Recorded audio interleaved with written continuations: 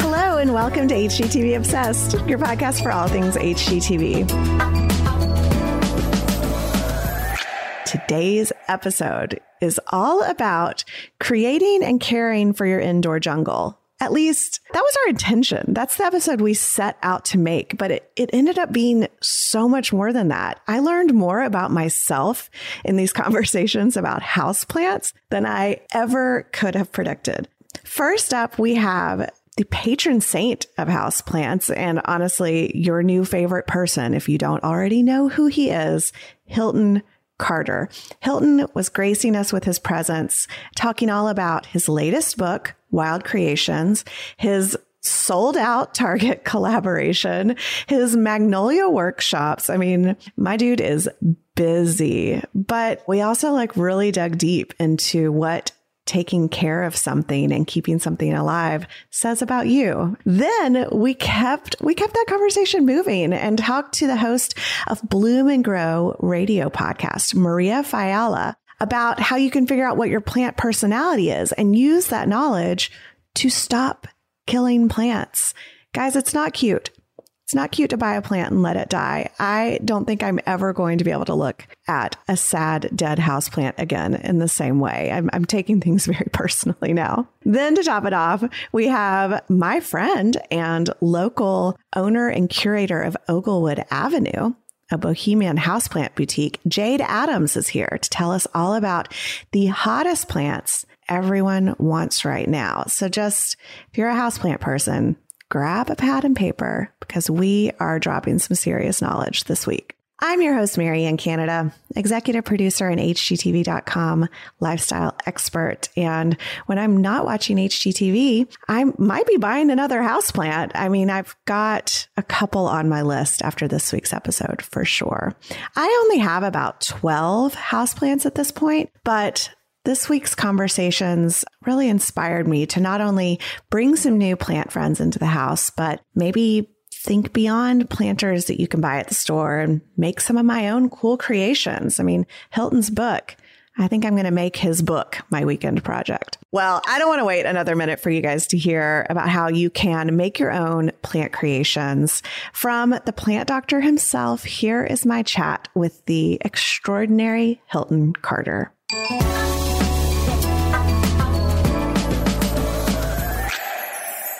Hilton, welcome to HGTV Obsessed. We're so excited to have you here. Hi, it's good to be here. Thanks for having me. We couldn't be more excited. I think it's no secret that everyone at HGTV is a huge fan of yours. And it just so happens that you are the man of the hour right now. You recently released your third book. You just launched your collection at Target, which is selling out as we speak. Your Magnolia workshop drops soon. You're doing a video for HGTV Handmade. You're renovating your new home and you're expecting a baby girl. Did I miss anything? No, I think you got everything. There's a lot of wonderful things that I'm very fortunate to have in my lap. Yeah, well, you are juggling it all in high style. And speaking of style, I want to dive right into talking about your work as a professional plant stylist, because that is maybe one of the coolest LinkedIn resume, bios ever. Where did it all begin? Where did it all begin? It began in my apartment here in Baltimore, wanting to do what I did in my own home for those in the neighborhood. Honestly, I was working at an ad agency at the time and needed to find a way to push a little bit of my creativity somewhere else. So I thought I needed a side hustle. So I decided I would start promoting myself as an interior stylist and showing people via Instagram the space that I created for myself, and hopefully they would hire me to do that for themselves. And in the process of putting that content out, a lot of individuals noticed the plants that were in my own home and what I did there. And a lot of individuals would request that I do that for them, even if they already had their place styled. Maybe their furnishings were already created, their walls were painted, etc. They just wanted to bring the outside in. I mean, I think a lot of people get very overwhelmed by houseplants and think they need to have all this knowledge. And you're not a botanist. You have a background in design and film, and yet, now you're this authority on these beautiful indoor jungle style homes. But I want to go back to your background in design and film. Did you tap into those when you were working on creating your Target line or working on your books? Were you able to lean on those skill sets? Everything that I do creatively touches all of the skill sets that I was given through schooling. I spent many of years in art situations. So I went to an art high school, got my BFA and an art college, Maryland Institute College of Art. And then I left there and went to get my master's in film out in California. So for me, every little aspect of what I do touches those little things that I learned while in school. So photography, writing, understanding composition, understanding color, understanding space and moments and all of those things. I think I utilize those in every single thing that I do now. And I try to find as many moments when I can to continuously sharpen those tools, right? So I paint whenever I can, I draw whenever I can, take photos a lot of things in nature, interiors, whatever it is that will allow me to understand a bit better how to be more of the artist that I want to be. So I don't try to box myself in. I don't allow anyone else to box me in. I'm finding my way through where I am now just because I just love greenery. I love spaces filled with greenery. I love talking about it. I love helping individuals bring that sort of look, that sort of vibe, that sort of energy into their own homes. But am I a plant stylist, interior stylist, and that's it? No. I think all of these things will help me in every part of being an artist at the end of the day. I feel like sometimes this term gets overused, but you are truly like the definition of a Renaissance man in terms of all the different, all the different ways you express your creativity. I do want to talk a little bit about Target, your incredible first collection for Target. It's so beautiful. I feel like everyone I work with, we've all been making our wish list. I want to know what it was like getting the call that it's happening. You're going to be creating a collection for Target. What was your reaction and what was that process like? The idea that someone from Target would reach out to me to ask if I wanted my own line at Target is one of those moments that you never forget. It's a jaw-dropping moment. When I had the initial conversation with them, I thought they were talking about me promoting some things that they had in their store. And I'm a huge Target shopper. I probably hit Target at least once a week. When they started to tell me exactly what they were thinking, I just stood there in shock. I did not understand any words they were saying. I literally just sat there and I said, can you please say everything you just said over again? Because I've literally heard you, but I'm not hearing you. This was 10 months in the making. There was a lot of back and forth between myself and the Target design team, and everyone at Target was just so supportive and excited about creating this line. I feel fortunate because even in the moments of what they call work, I feel like all I'm doing is having fun and playing around and getting excited for every single moment that comes up. So it was very relaxed, very easy, a lot of fun. Oh, I love that. I love that you were just like, wait, excuse me. Like, I feel like I should be taking notes.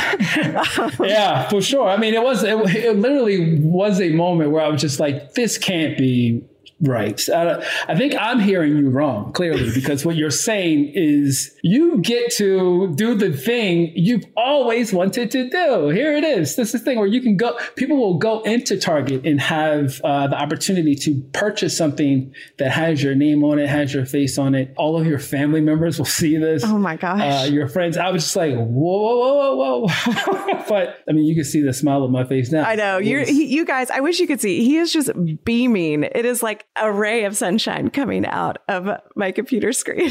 For those of you listening, if you want to see our HGTV Garden editors' favorite picks from Hilton's new line at Target, we'll have those in the show notes at hgtv.com/podcast. But good luck, because they are selling fast. And you're not kidding. If you go to Target right now, it is like your face. I mean, I was like, oh my gosh, I'm talking to him. And that is not the only dream collaboration that you have right now. I think literally any day now, around when this podcast comes out, you have a Magnolia workshop coming, which is a brand new thing with the new Magnolia Network, headed up by Chip and Joanna Gaines. Can you talk a little bit about Magnolia workshops? This situation for me is fun because I got the opportunity to share all of my favorite notes on plant care. So it is a 7-episode workshop that will basically be available on Discovery Plus through the app, on Magnolia Network's part of that app. And you can watch it, I believe, starting July 15th. And I go through best ways to water your plants, or how to think about watering plants, how to propagate your plants, thinking about those moments of repotting, troubleshooting, all of these things that I believe matter to a novice plant parent or someone who's already deep in the soil, got their every single finger, every single toe deep down in the soil, and just trying to get a bit more, I would say, encouragement, inspiration from the things that I have to say. So I'm excited to have this for people to see because I think it's right for the moment. And yes. Now, the reason I say that is because there's so many people over the pandemic who found themselves at home wanting to bring in greenery, wanting to fill their homes with life. And I know from many messages that I received from individuals that, yes, that's what they did, but then they struggled because they weren't sure exactly how to properly care for a plant. So I hope that these chapters will help guide a lot of individuals down the right path so that if they are taking themselves, which I like to call this, on their journey in greenery, that they're able to keep these living things alive and find all of that genuine happiness that we all seek when it comes to bringing the outdoors in. I think so many people need this kind of content because people get very excited about buying new plants and they shop with their eyes. You know, they just see something beautiful and they want it in their home and they want it to thrive, but they don't maybe know as much or educate themselves on the front end. You just are like, I want that. So I'm really excited about this. For sure. I hope the one thing that comes across out the gate when they first sit to watch one of the episodes, they hear me say something like, I understand the want to lead with your eyes, lead with your emotions as far as, ooh, that plant is so gorgeous. I'm going to bring it into my home because I just want it. I understand that, but I hope everyone can lead with the idea that they are bringing a living thing into their home and that it's going to require the proper type of care to actually live. So regardless, if you have all of the money in the world and you can buy as many plants as you want, it's not cool to bring a plant in, kill it, and go buy another one. I hope that everyone can bring plants in and have them thrive, then be excited to bring more in, maybe, so that they can then have those thrive as well. I'm not trying to take money away from plant shops, right? But no. What I'm saying is we want to make sure people are tending to their plant babies, as people like to call them, properly versus just stumbling across, trying to find their way through it and struggling before they get it right. Yeah. Well, and you know, if people really can't seem to keep a real plant alive, there are great high quality faux plants out there now, like the ones in your own Target line. Do you see what I did there? I see exactly what you did. We're talking about, like they like to say in the spot, faux real styling. When you're dealing with faux plants, I got so many messages about faux plants. I don't know if is that you, Hilton? Are you someone who's okay with faux plants? I was thinking, of course I'm okay with faux plants. I grew up surrounded by faux plants. Understand the want and the need to have faux plants out there. Not everyone, like you just said, has a green thumb, has the knowledge, has the light, has the space, has the time. The idea of a plant filling the moment where you're trying to create shape or color or elevate a corner, right? There's many people who want that same sort of look and feel, but know that they don't have the light, they don't have the time, and they need that reminder of life. And faux plants, while you don't need to tend to them at all, you might need to wipe them down to make sure that they're not getting really dusty. It's that it reminds you of the outdoors, even if it's a faux plant or if it's a mural that's just tropical plants. Those things spark little things in your brain to make you go, oh, I remember when I was away on vacation and I was hanging around these sort of green leaves.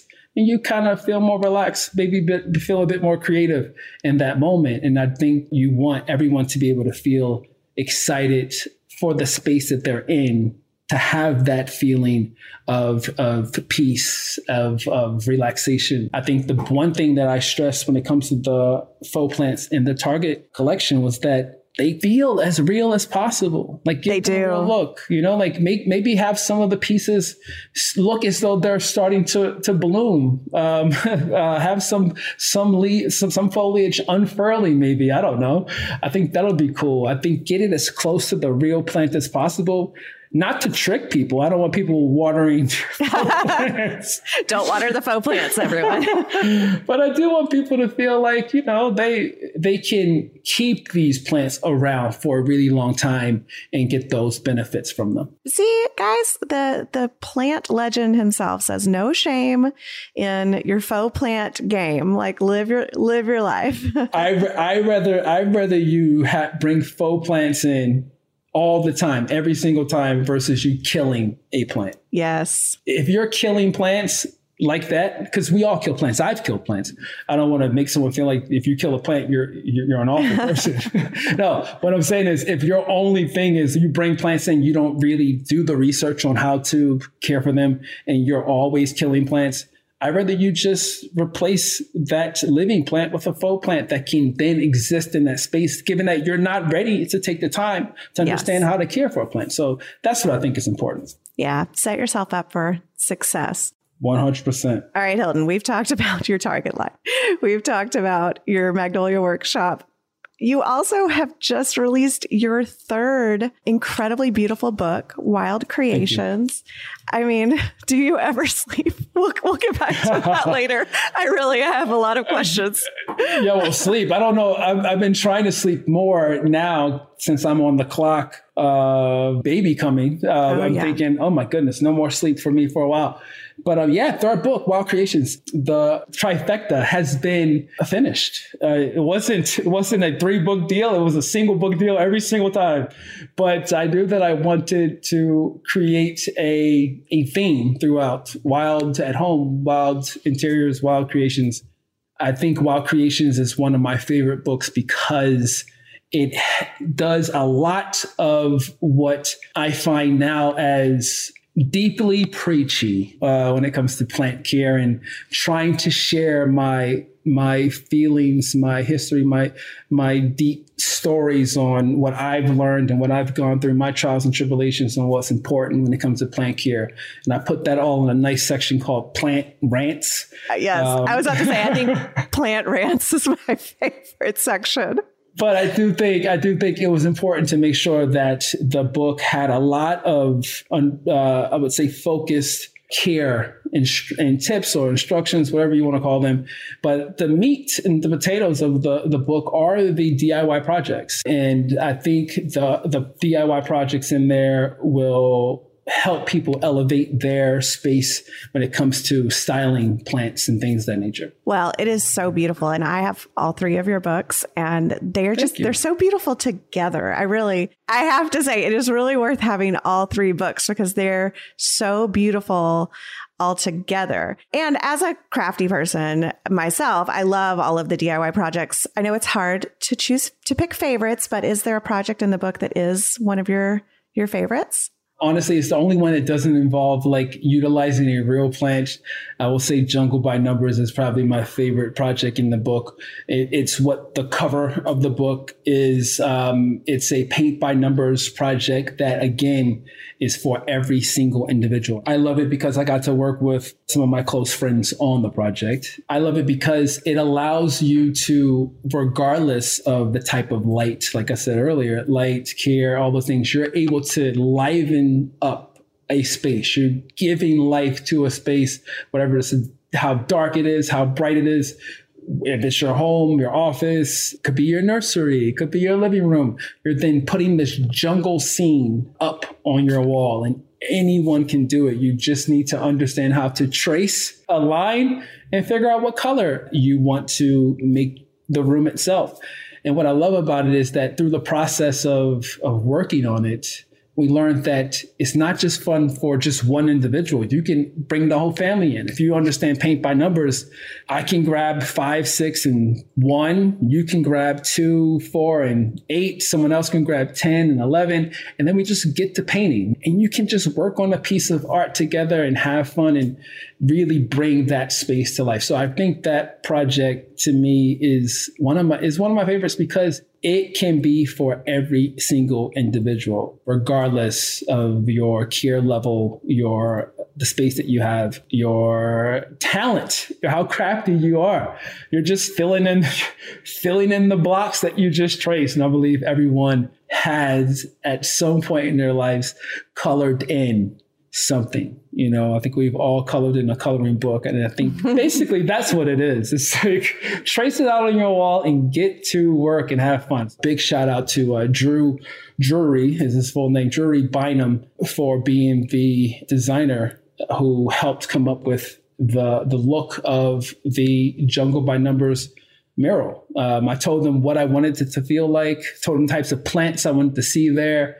I gave him the palette that I wanted to go with, and he whipped it up and put it together. It is so beautiful. I really recommend, even if you feel like intimidated by the idea of painting a large mural, you break it down so clearly. You make it feel so approachable. And I also want to point out to everyone listening, if you want to see Hilton at work, he's going to be on HGTV Handmade DIYing the Moss Wall project from his book. So we'll make sure to link to that in the show notes at hgtv.com/podcast as well. I love it. And that project to me too, it's another one. Again, that's another project that helps individuals create that sort of life in their homes without dealing with living plants, right? But you still can make a space feel alive through the process of using preserved moss. So I'm looking forward to that as well. Yeah, I can't wait to see it. So you mentioned before that you and your wife, Fiona, are expecting a baby girl soon. I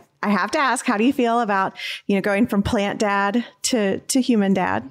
I feel incredible. I have been thinking about what it would be like to be a father since I graduated college. I spent a lot of time thinking about my future and planning out my future and wanting the moment when I had a kid to be the right moment and to be settled in a space where I could give my future children, whatever it is, a life that I didn't feel like I had as a kid. I had a wonderful life, but there were moments where if I would have had a bit more financial security, my family would have had a bit more financial security, I could have seen other things come my way. And a kid from Baltimore trying to find that path for himself, for me, like that was my goal. And I told myself, like, until I'm ready, that's when I'll have kids. And as I got older, the ready part kind of just fell to the wayside, I guess, because it didn't really feel like there was a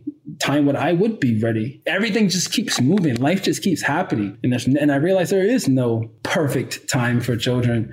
To me, it was all about just making sure at this point, like, I can do all the things that I want to do with my children. I think about the time I put into plants and the time I put into the pets that we have and just the time I put into the love that I have for my wife. And I wonder, like, how is it even possible to focus on those other things when this little human is going to be in the world? And I don't know what's going to happen to me, but I think about it and it tears me apart because I'm just like, how do you go back to work? How do you go back to life? How do you not do how do you do any other thing but just look at that little person and do everything at that moment? I find myself thinking about that a lot, especially when worldly stress comes into my space. I just go, there's a little human that's going to be here soon. And that is the focus. That is everything. I just feel this immense energy. And maybe that's just the way it works, all right? Like when you're becoming a parent, something in your brain starts to push out all of these things to make you feel like you're going to do everything possible to make sure that that baby is given what it needs to survive in this world. So I'm so excited. I've never been more excited about anything in my entire life. I feel like this is what I've been working up for. I've been training through my pets. I've been training through my plants. I say a lot about this in Wild Creations, is that this idea that my life completely changed for me once I started to bring plants into my world. Because not only did it slow me down a bit, it made me understand paying attention to the small things, the small details, and to notice them or take care of them in the moments, not let them slide in there. And those are the tangible benefits people can get from plant care. Or if it's pet care, they say like whenever people are like a couple's together and they're thinking about maybe bringing a baby into the world, they'll get an animal, right? They'll get a pet together and raise that pet. I think for me, it helped me not only care for my pets better when it comes to care for plants, it helped me understand how to be a better boyfriend at the time. It helped me understand how to be a better husband.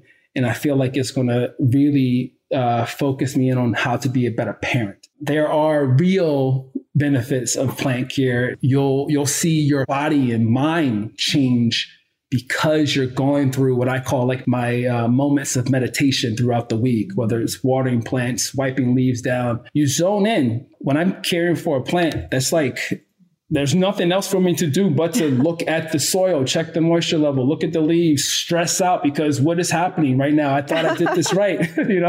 Like I think those are the things I'm putting into my notepad on. These are the things you should think about when you're tending to your daughter's needs, to your wife's needs. Like pay attention to those small details, those small nuances, because they matter.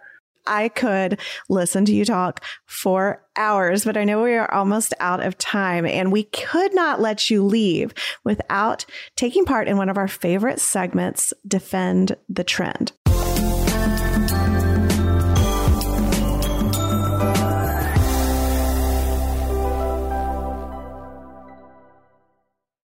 All right. Now, this time, instead of usually we would be giving you a trend and like getting your hot take on it, but we're going to kind of flip the script a little bit and have you forecast the next trend. So we have seen the fiddle leaf fig and the monstera, get their 15 minutes of plant fame over the years, right? Those were the hot plants everybody had to have, or it was a snake plant or, succulents. What houseplant do you think deserves the spotlight next? I do think every plant has a place in many different types of homes. Like you said, the fiddle leaf fig, monstera, the pilia plant, that Chinese money plant had its time. Variegated plants are really hot at the moment. I can see the transition from a lot of people wanting variegated plants, but also understanding what is a bit easier to care for, let's say. So I do see people getting the Birkin philodendron. While you might not be able to get a Birkin bag, you can get yourself a Birkin philodendron plant. Okay. I think that plant is ready for its moment. Other than that, there are many other, and I said this in Wild Interiors, and I believe it still is ready to bubble, is the Audrey ficus, cousin to the fiddle leaf fig. Beautiful, soft foliage, tree-like, so it can grow into this nice big size tree in your home. So I would say those two. If I'm going to replace one for one, we're replacing one philodendron, the monstera, with the Birkin, and then we're replacing one ficus for another. So we're coming from the fiddle leaf fig, and we're replacing that with a Audrey ficus. So you're going to see a lot in your plant stores, because like you said, like once the fiddle leaf fig and the monstera became the it plants, you then saw them in every store, hardware stores, grocery stores. I found the monstera at a grocery store, and I was like, this plant is only $15 here. Like this local plant shop is charging $100 for this same plant. It makes you wonder where the grocery store got their plant from. Yes, but it is one of those things where you're just like, wait, I think people want what they can have a lot. So once these plants become a bit more popular, then they'll start seeking other plants out there. And I do think the Birkin and the Audrey will find their way. Well, there you go. You heard it here first, people. And you know what's funny? Last year, I tried to find an Audrey ficus, and my nursery was like, we don't have those yet. Like, we don't. Not yet. You're the first person to ask for this. So I feel very proud of myself. I love it. Although I've never heard of a Birkin philodendron, but it does sound a lot more affordable than a Birkin bag. Yes, after we get off here, go look it up. Go look at it. I have one on my Instagram page now. I think I did a care tip video on it a few days ago. Check it out. Beautiful foliage. Grows fairly large in your home. Not difficult to care for. Easy to propagate. These are beautiful plants. So. Adding it to my list. Well, Hilton, before you go, tell all the people listening where we can find you online, where we can follow all of your different projects on social media, and where we can buy all of your books. Whoa. Yes. Thank you so much for allowing me to have this space to talk about this. Yes. Anyone can, if they are on social media, Instagram is where I do have the most fun. So I'm on Instagram at Hilton Carter. That's where you can find me, sharing some plant tips, some styling tips, a lot of my favorite interior pieces that I'm really into, or just plant care in general. And if you are buying books you can find wherever books are sold. The first thing I would say to those who are interested in my books, Wild at Home, Wild Creations, Wild Interiors, is if you could possibly go to your local bookstore and see if they have it first. If they don't, ask if they could get it, because they can get these books, and then you can support your local bookstore, bookshop, plant shop, coffee shop, whatever it is. A lot of these places are starting to carry more books. If you want even more of Hilton, and who wouldn't, his Magnolia Workshop should be dropping right about now. So you can go buy yourself your Birkin philodendron, and then you can go watch his Magnolia Workshop to learn how to take care of it. This has been so wonderful. I'm so excited about all the goodness that's coming your way. It's so deserved, and it's so fun to follow along. I can't wait to see the nursery. I can't wait to see your home renovations. We didn't even get to talk about that. So you're clearly just going to have to come back. Yeah, whenever you want me back, I'll be back. Hilton, thank you so much. Come back anytime. I really appreciate it. You guys take care of yourselves, and please be safe out there.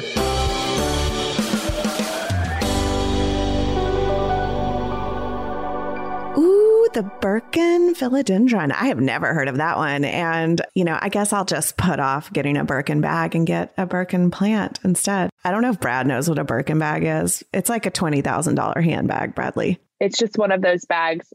We all know what it is. Yep. I was just looking up the most expensive houseplant, though. Is there like a houseplant that's like thousands of dollars?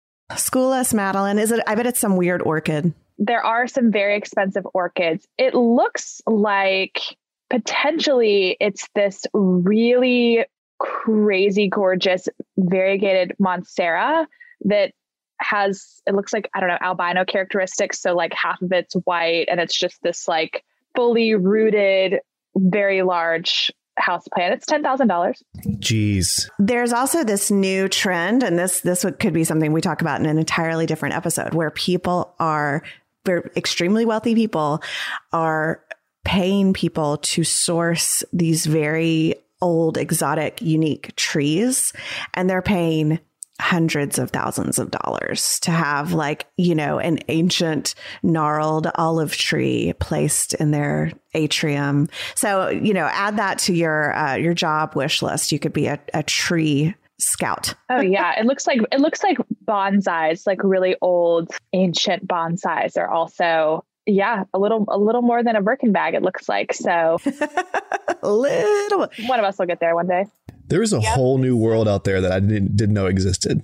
Honestly, Brad, you're probably better off. But anyway, I digress. Next up, we're going to keep this houseplant therapy train a-rolling, because we are talking to Maria Fiala, host of the incredible podcast Bloom and Grow Radio. And Maria is here to talk to us about learning your plant personality and using what you can learn about yourself to keep your plants alive. Who knew that, it was so much more than just a little sunlight and a little water. We get deep. It's all about who you are inside. So here's my chat with Maria.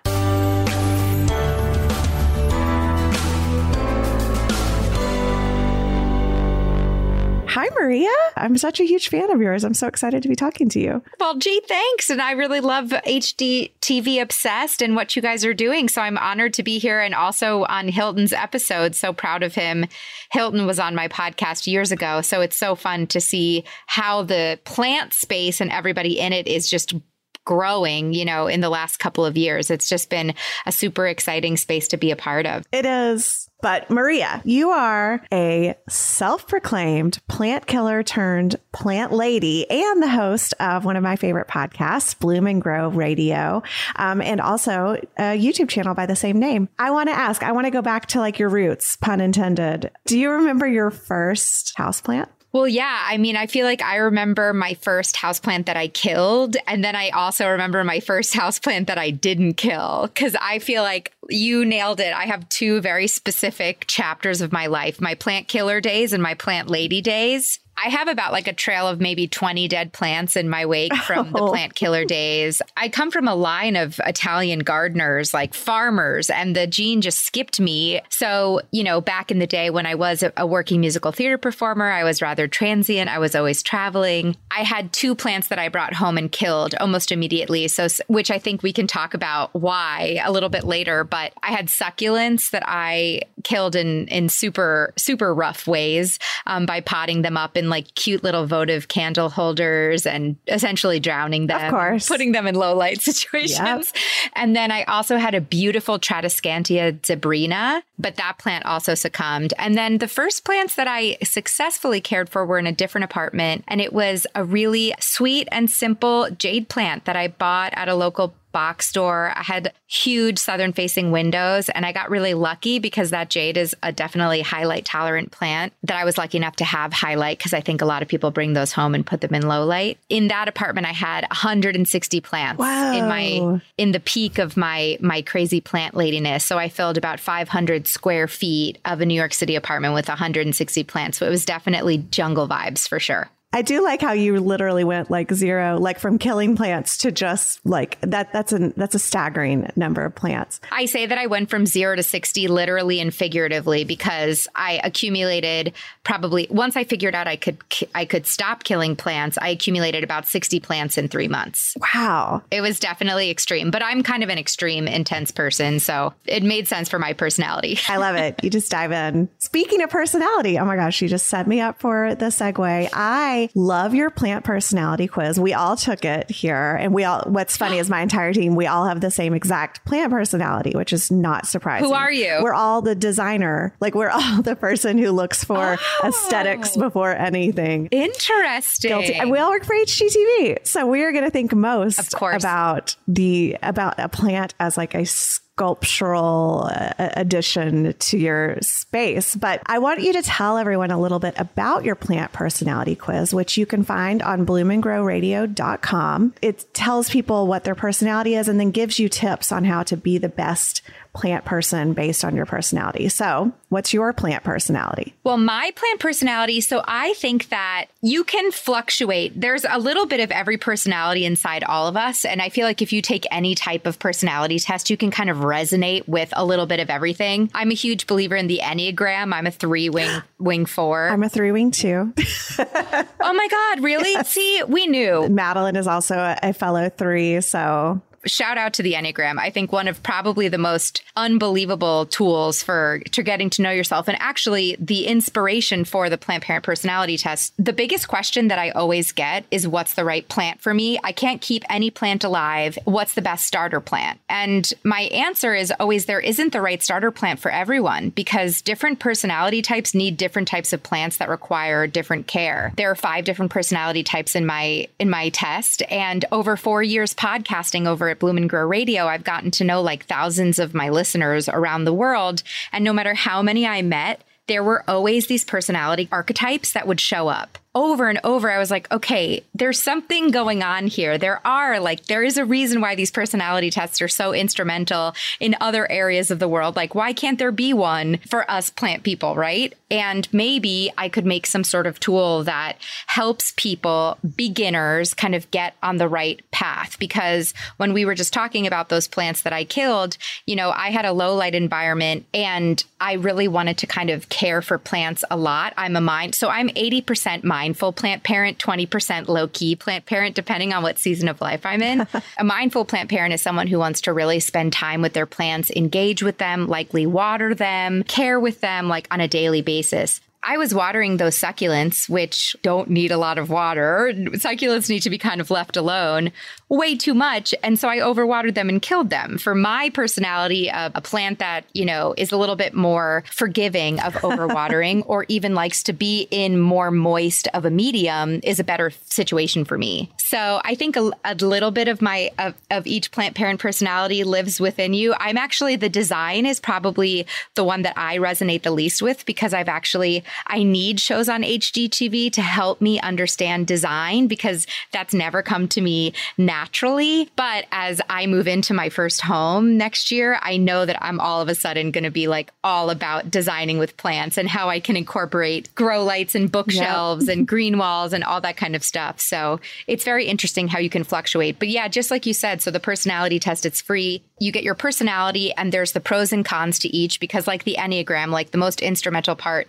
is like learning your shadows, or like what kind of the negative aspects of your personality. Suggested plants, suggested DIY projects, because I do a lot of fun planty DIY projects on my YouTube channel, and podcasts to listen to. See, amazing. It's such an amazing resource. And I really identified. And I have also killed many a succulent because, again, just like you said, I love the way they look. I find them very aesthetically pleasing. And so I always wanted to have them, but I always wanted to have them in a place where I could really show them off and see them, but not the best place for them. Yep. So they were not getting enough light, or I would put them in a planter that didn't have drainage. I have killed many succulents in my day. I feel very guilty. I think succulents, it's kind of fake news out there. And I've talked about this before, that everyone says succulents are so easy. You can't kill a succulent. For some reason, that's some sort of weird myth that everybody believes. It's like propaganda. Everyone kills succulents. Like everyone has killed a succulent, and then everybody feels bad about it. And that was kind of my experience. Like I tried to bring these succulents home. I killed them. And then I thought I was a plant killer and labeled myself as a plant killer for like the first decade of my adult life. And I wasn't able to experience like the unbelievable emotional benefits of having plants in your space, because I just didn't have the education and I didn't know any better. Succulents are not easy to care for. You need very specific conditions. You need super duper sun, quick draining soil, holes in the bottom of your pots, and the ability to not water them as much as you probably want to in order for them to thrive. Yes. And if you're on the West Coast, maybe you're also probably a little bit more set up for success than if you're on the East Coast. That's exactly what I was going to say. I kind of just made a decision to leave the succulents and the cacti to my good friends that live in Southern California, where they just grow in the ground. You mentioned already that one of the number one questions you get is like what plant to start with. But say we've moved on, we've got plants. What's the question you most often get asked about indoor plant care? I think a lot of the questions come from like how often I should actually be watering this plant, or what is my light situation. Because I think that the more I dive into plant care, the more classes I take, the more episodes and interviews I do, the more I realize everybody's homes, especially when it comes to houseplants, are so unique. And everybody wants to know how often they should water their snake plant. But the snake plant in my house in super low light conditions in a general potting mix is going to dry out and need so much less water than the snake plant in your house in a sunny window in super aerated mix in a terracotta planter. So I think I get a lot of those general care guides because, everybody gets those cute little plant care cards when you buy a plant at a nice plant shop, at least. And they say like water once every 2 weeks, water this, water that. And those are great rules of thumb. But I think people get really confused about watering and light for sure. Yeah. And I think something that we're learning in this episode in general, that's something that Hilton really talked about, is nothing is one size fits all. Oh my God, yes. No plant is going to respond the exact same way in every different environment with every different person. And this idea that there is a one-stop, like, this is how you take care of houseplants. It's impossible. Plants are like people. They are going to thrive under different conditions. I would like to hear, though, as such a plant expert with so many of them, you've talked a little bit about watering being a huge issue and about light. What are some other common issues with indoor plants and how do you address them? I know at HGTV, we get a lot of questions about some pests that sometimes hitchhike into your home on a plant. Hitchhiking is a great word. I would definitely recommend if you are in that moment of life where you're all of a sudden turned on by plants and you can't stop collecting them and you're going from 0 to 60 the way I did, everybody hits that moment. I think it's really important when you're bringing a lot of plants home and when you already kind of have an established collection to something we've all gotten so good at this last year, quarantine. So I think it's really important to quarantine your plants for up to 2 weeks before you kind of put them next to your collection. Because if you think about it, these plants are coming from a nursery. They're coming from stressed conditions, which can often kind of trigger and kind of invite pests to show up. And to our eye, a lot of the times we can't necessarily see the pests so well. They're kind of good at hiding. Mm-hmm. So, if you have mealybugs, those you can see on a plant really easy. They're like little white, cotton balls like rolling around the plant. But spider mites that like are tiny little microscopic pests that like hide under your leaves, like they might take a couple of days to kind of present themselves to you, especially if you don't have a lens or anything like that. If you bring one plant home with spider mites, your whole, collection could go down. And that's kind of a tough pest, a common and tough pest to kind of bounce back from. Mm-hmm. Another tip that I would have that I see a lot, and I only say this because it was my big issue when I was still a plant killer, was using pots with no drainage holes. Ooh, so yes. That's like my number one. Having a hole at the bottom of your pot where extra water can exit and not sit and rot out your plants is super helpful. If you think about it, you're mimicking rainfall, you're giving your plant thorough water, you want the water to drain out of the bottom of the pot. You can let that pot sit with that saucer with a little bit of water for like a few hours because it might wick the water back up, but then dump that water out. If you want to set yourself up for success, using pots with holes at the bottom, I just think is a much better way to get to know your plant, right? Because when you bring plants home, you kind of enter this relationship with it. And the first couple of times, you're not going to do it perfectly. You're going to forget one week and underwater. You're going to have a moment when you overwater. You're going to figure out, oh, you know what? I've been watering every 7 days. Let me stretch to 10 days and like see how that feels. Or all of a sudden it's the winter. So you're going to have to learn how to kind of scale your watering back. Like it's this ongoing conversation with your plant. Having the easiest way to kind of really notice what's going on with it. And for me personally, in my collection, that's been having holes in the bottom of the pots, I think is just like a no-brainer for beginners. Yeah, I totally agree. I don't even think they should make planters that don't have drainage holes. I just feel like it's such a bad idea. And then the other thing is, so say you're at CB2 or Anthropologie or, all those other stores that I love to buy planters at, and it doesn't have a hole. What you can do is a method called cache-pot, which I think in French translates to like literally hiding the pot. Mm-hmm. But basically keep your plant in its nursery pot that it comes from the nursery with, or even pot it into a different nursery pot you have laying around and upcycle it, and then slide that pot into the fancy planter with no drainage. So then you can still do the watering that you need to do, letting the water run out the bottom of the hole. That's a great tip. Yeah. And for also design-based plant parents, what I'll say is the only thing about my collection that I do kind of like put my foot down about, I keep all of my planters in terracotta. Me too. For the most part. Me too. Yeah. Yep. With the exception of like a few special planters and a few older planters. But number one, as you know, terracotta is a wicking material. If you are a mindful plant parent, if you do give an overwater, the terracotta will actually absorb some of it and kind of help your roots out. It's super affordable and it looks gorgeous. And the more they kind of get weathered and get that kind of patina look to them, it's so cool. And there are amazing artists too that are doing all of these amazing things with terracotta and planters. So like unifying your planter situation will also immediately elevate your plant collection in terms of design aesthetic. Before we let you go, I have one more question because you've given so much great advice. That's such a good advice about keeping the plant in the nursery pot if you have a pot without drainage. But I do want to talk a little bit more about light. I see that behind you have some grow lights. And I think that's something that people find intimidating, or they don't know when they need them or when they don't and what's the right kind to buy. So tell us a little bit. Give us a good beginner strategy for grow lights. When I started my podcast, literally had no idea, because I started my podcast as a true novice. So I interview experts, learn alongside my listener, truly had no idea that there were even that was even a thing, that there were light bulbs that could mimic the sun and help you grow plants. Like, how cool is that? Cut to me now, I have 7 grow lights in my home. So for those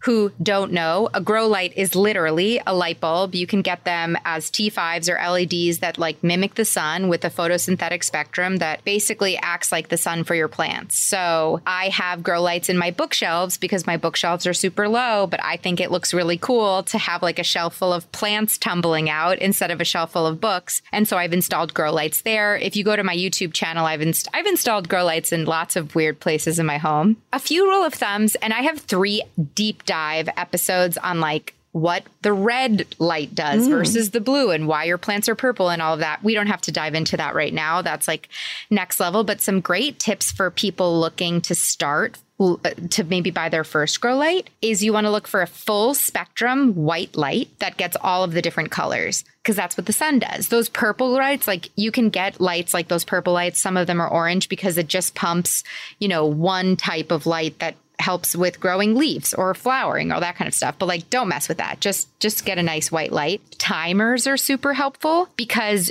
you need to trigger these lights to go on for different periods of time throughout the day. And those periods of time might not sync up with your life. So having a set it and forget it timer situation really helps, because then your lights just turn on and they turn off. Most of our grow lights run from like 7 a.m. to like 8 or 9 p.m. and they actually wake me up in the morning. Oh, wow. So especially in the winter when, in the Northeast, at least where I live, like the sun, it's dark out at 6 and 7 a.m. in the morning. The grow lights are a great way to wake up kind of quote unquote naturally with the sun, but not. There are just so many companies now that make like amazingly stylish grow lights. Like we have really super modern Soltech solutions like fixtures that just look like a super sleek modern light and no one really knows the difference. So there are a lot of great grow lights on the market that you can buy if you want to install, or even like if you have a desk lamp, you can buy like a grow bulb that you can just screw into any normal desk lamp just in order to like up your light in your desk area. I personally think it's really important to have plants surrounding your desk to give yourself some breaks throughout your workday, especially we're all like on these computer screens all the time.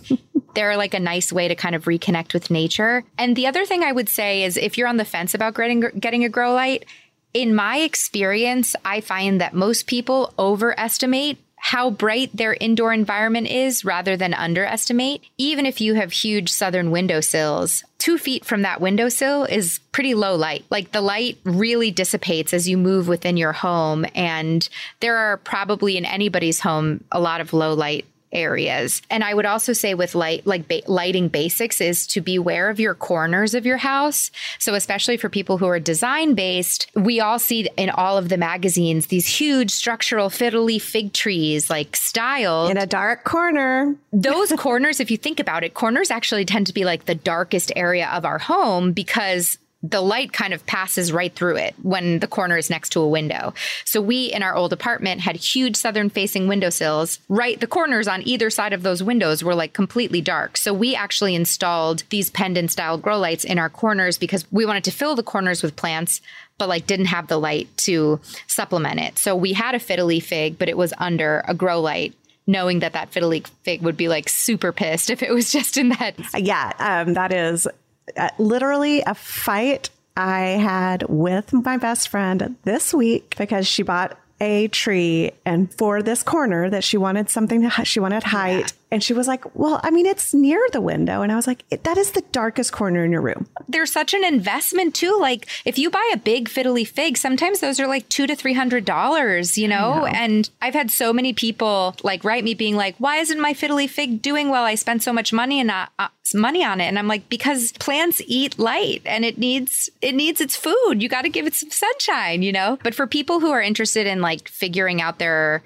indoor lighting environment, I do have a free download on my website that takes you through tracking the light in your house for a week. And it gives you like a step-by-step guide, how to understand your indoor light, and then like some suggestions, because I do think it's super confusing. You clearly, Maria, are such a wealth of information. We will make sure to put all the links to Maria's website in the show notes at hdtv.com/podcast. I want you to tell everyone where we can find you on social media, where we can listen to your podcast, and where everyone can learn their own plant personalities. Yay. I want to hear what everyone's personalities are. Let me know on social media. So the podcast is called Bloom and Grow Radio. Bloom and Grow, like from the song Edelweiss. And I'm pretty much Bloom and Grow Radio on Instagram, TikTok, all the social medias except for Twitter I'm on. You can take the personality test on my website, bloomandgrowradio.com. It's free. It'll give you a couple of suggested podcasts to start with. We have 140 episodes ranging from soil science to like Grow Lights 101 to a whole series on like plants and wellness.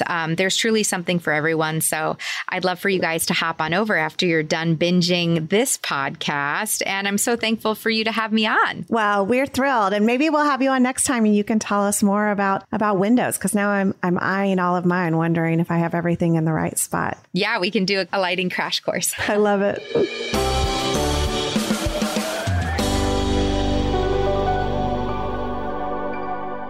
I highly encourage you guys to head over to bloomandgrowradio.com to figure out your own personal plant personality. Wow. Personal plant personality is hard to say, but it's really given me some self-realization for sure. And everyone on my team, with the exception of Brad, we're all design-based, which makes sense knowing us all. Brad is an anxiety-based plant parent. Yeah, I was the mindful plant parent, where I'm kind of like a helicopter parent, where I'm just very concerned 24 hours a day for my plants. Yeah. You would kill a succulent by overwatering. You have it written all over your face. And I would cry. Brad is so sensitive, you guys. Well, I have one more treat up for you guys. Our next guest, Jade Adams, owner of Oglewood Avenue Plant Boutique, is here to talk more about knowing yourself through plant care and also, what you can buy. I like to wrap things up. It's been a lot of feelings talk. I want to go shopping. Here's my chat with Jade.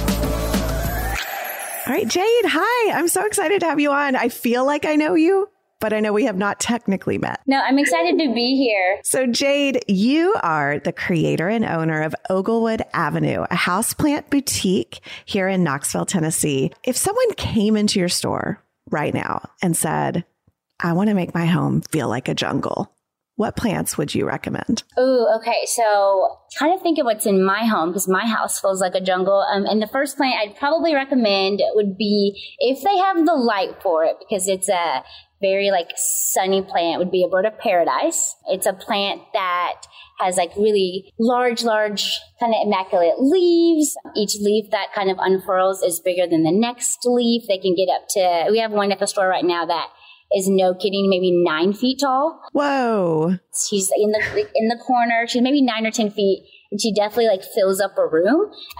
So I would probably suggest that one for sure. It's super easy. We only water every other week and give it a good mist, but it definitely gives you jungle interior kind of an aesthetic really, really quickly.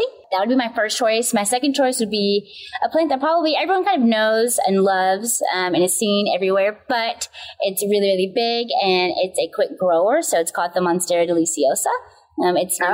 Yes, the statement plant of the year. But it's a really good plant to kind of emulate some jungle vibes because of how fast it grows. So you might get it and it might be like a wee little baby, and then by the spring and the summer it might double and triple in size. So it just makes you feel like a good plant parent because it grows just so quick.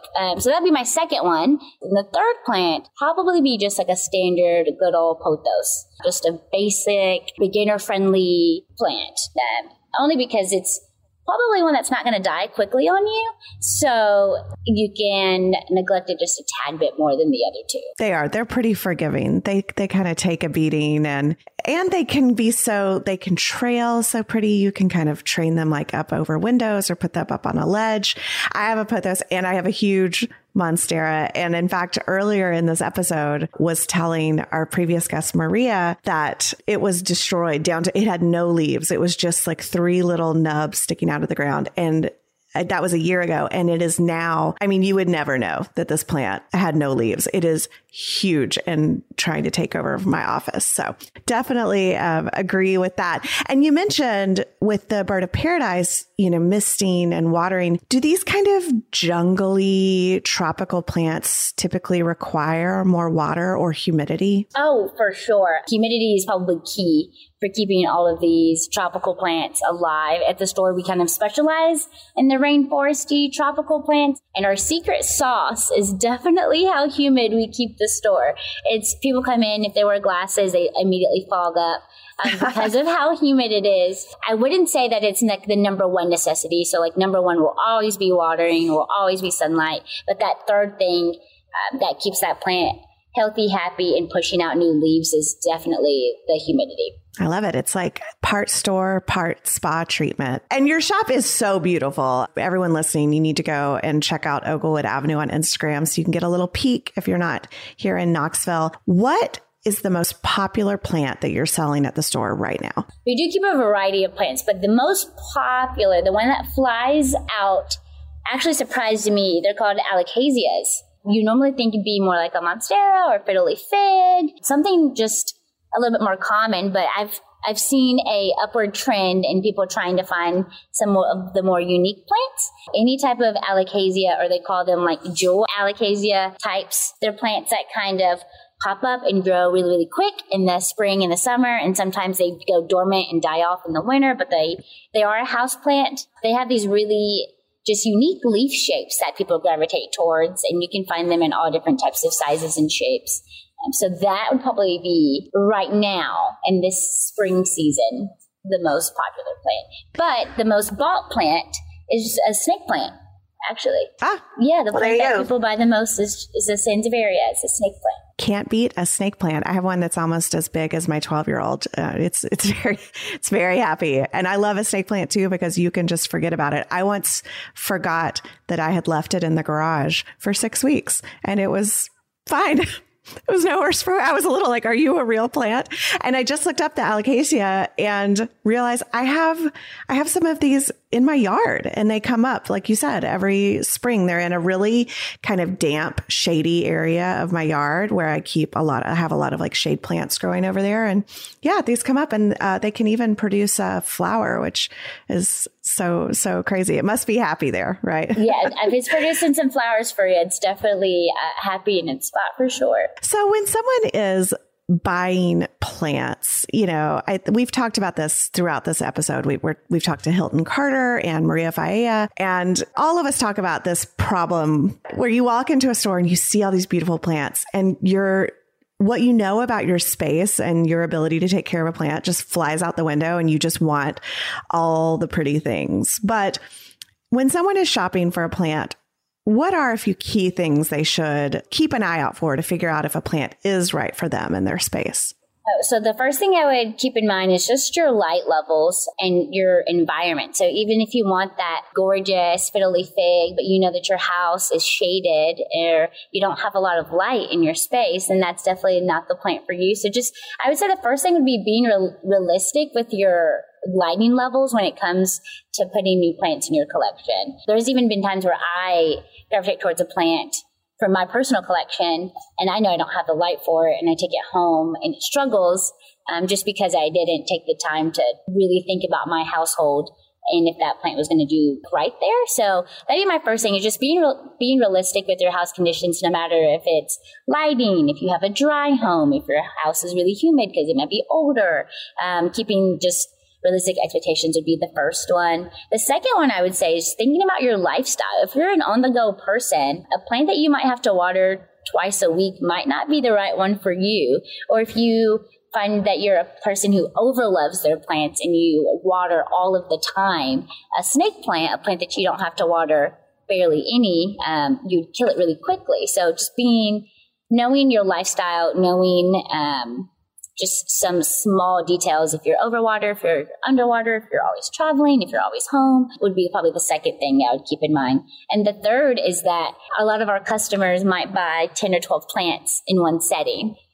And I'm always kind of reminding them that you're bringing 12 new extra things to care for home. So even though everything in the store looks beautiful and pretty and happy, kind of keeping in mind that they're also going to be your responsibility after you leave the store, and that 12 or 13 plants might be a lot to take care of in that quick time span. So that'd probably be the last thing I'd say keep in mind when shopping. Just pace yourself a little. That seems to be a recurring theme throughout this episode, though, is really something I love is how much buying plants is actually about knowing yourself. I just never would have thought that would have been the overarching theme from an episode about house plants, but it does come back to knowing yourself and knowing your environment and your lifestyle. So it's given me a lot to think about. All right, Jade, I have one more burning question for you. And this is your opportunity to kind of shine a light maybe on a less popular or less common or less well-known plant. If you could encourage someone to buy one house plant today and you wanted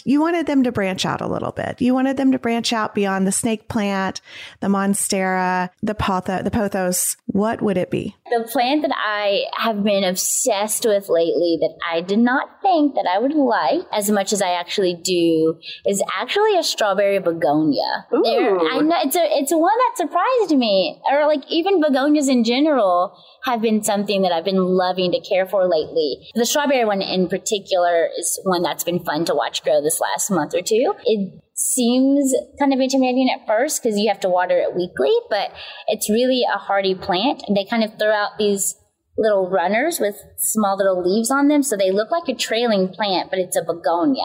And they're beautiful when they get bigger. They're a little unique. These are extremely cute. I don't think I've ever seen this kind of begonia, and they're very charming. Yeah. Mm-hmm. So I've been watching them grow for the last 2 months here, and I think I've kind of fallen for them hard. So I always recommend them for people looking for, some people just come in and they'd be like, show me a plant you like. And I'm like, oh, that's a great question. And so I've been showing them that plant lately, but it always changes for sure. Jade, this has been so fun. I think we definitely need to have you on again to talk about, what your newest plant obsession is. If everyone wants to follow along and see your shop or come visit, if you're in town, where can we find you on social? Yeah. So on Instagram and Facebook, it's just at Oglewood Ave. So the newest dropped. So just at Oglewood Ave. All right. Well, thank you so much. Yeah, no, thank you for having me.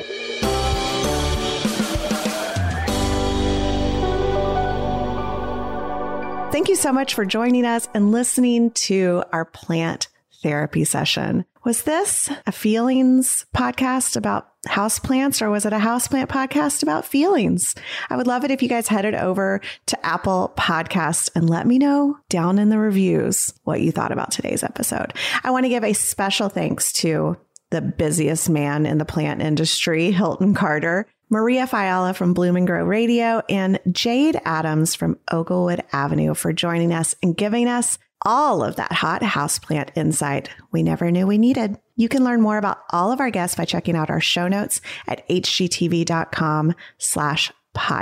And as usual, if you love today's episode, I would love it if you headed over to Apple Podcasts to rate and review HGTV Obsessed.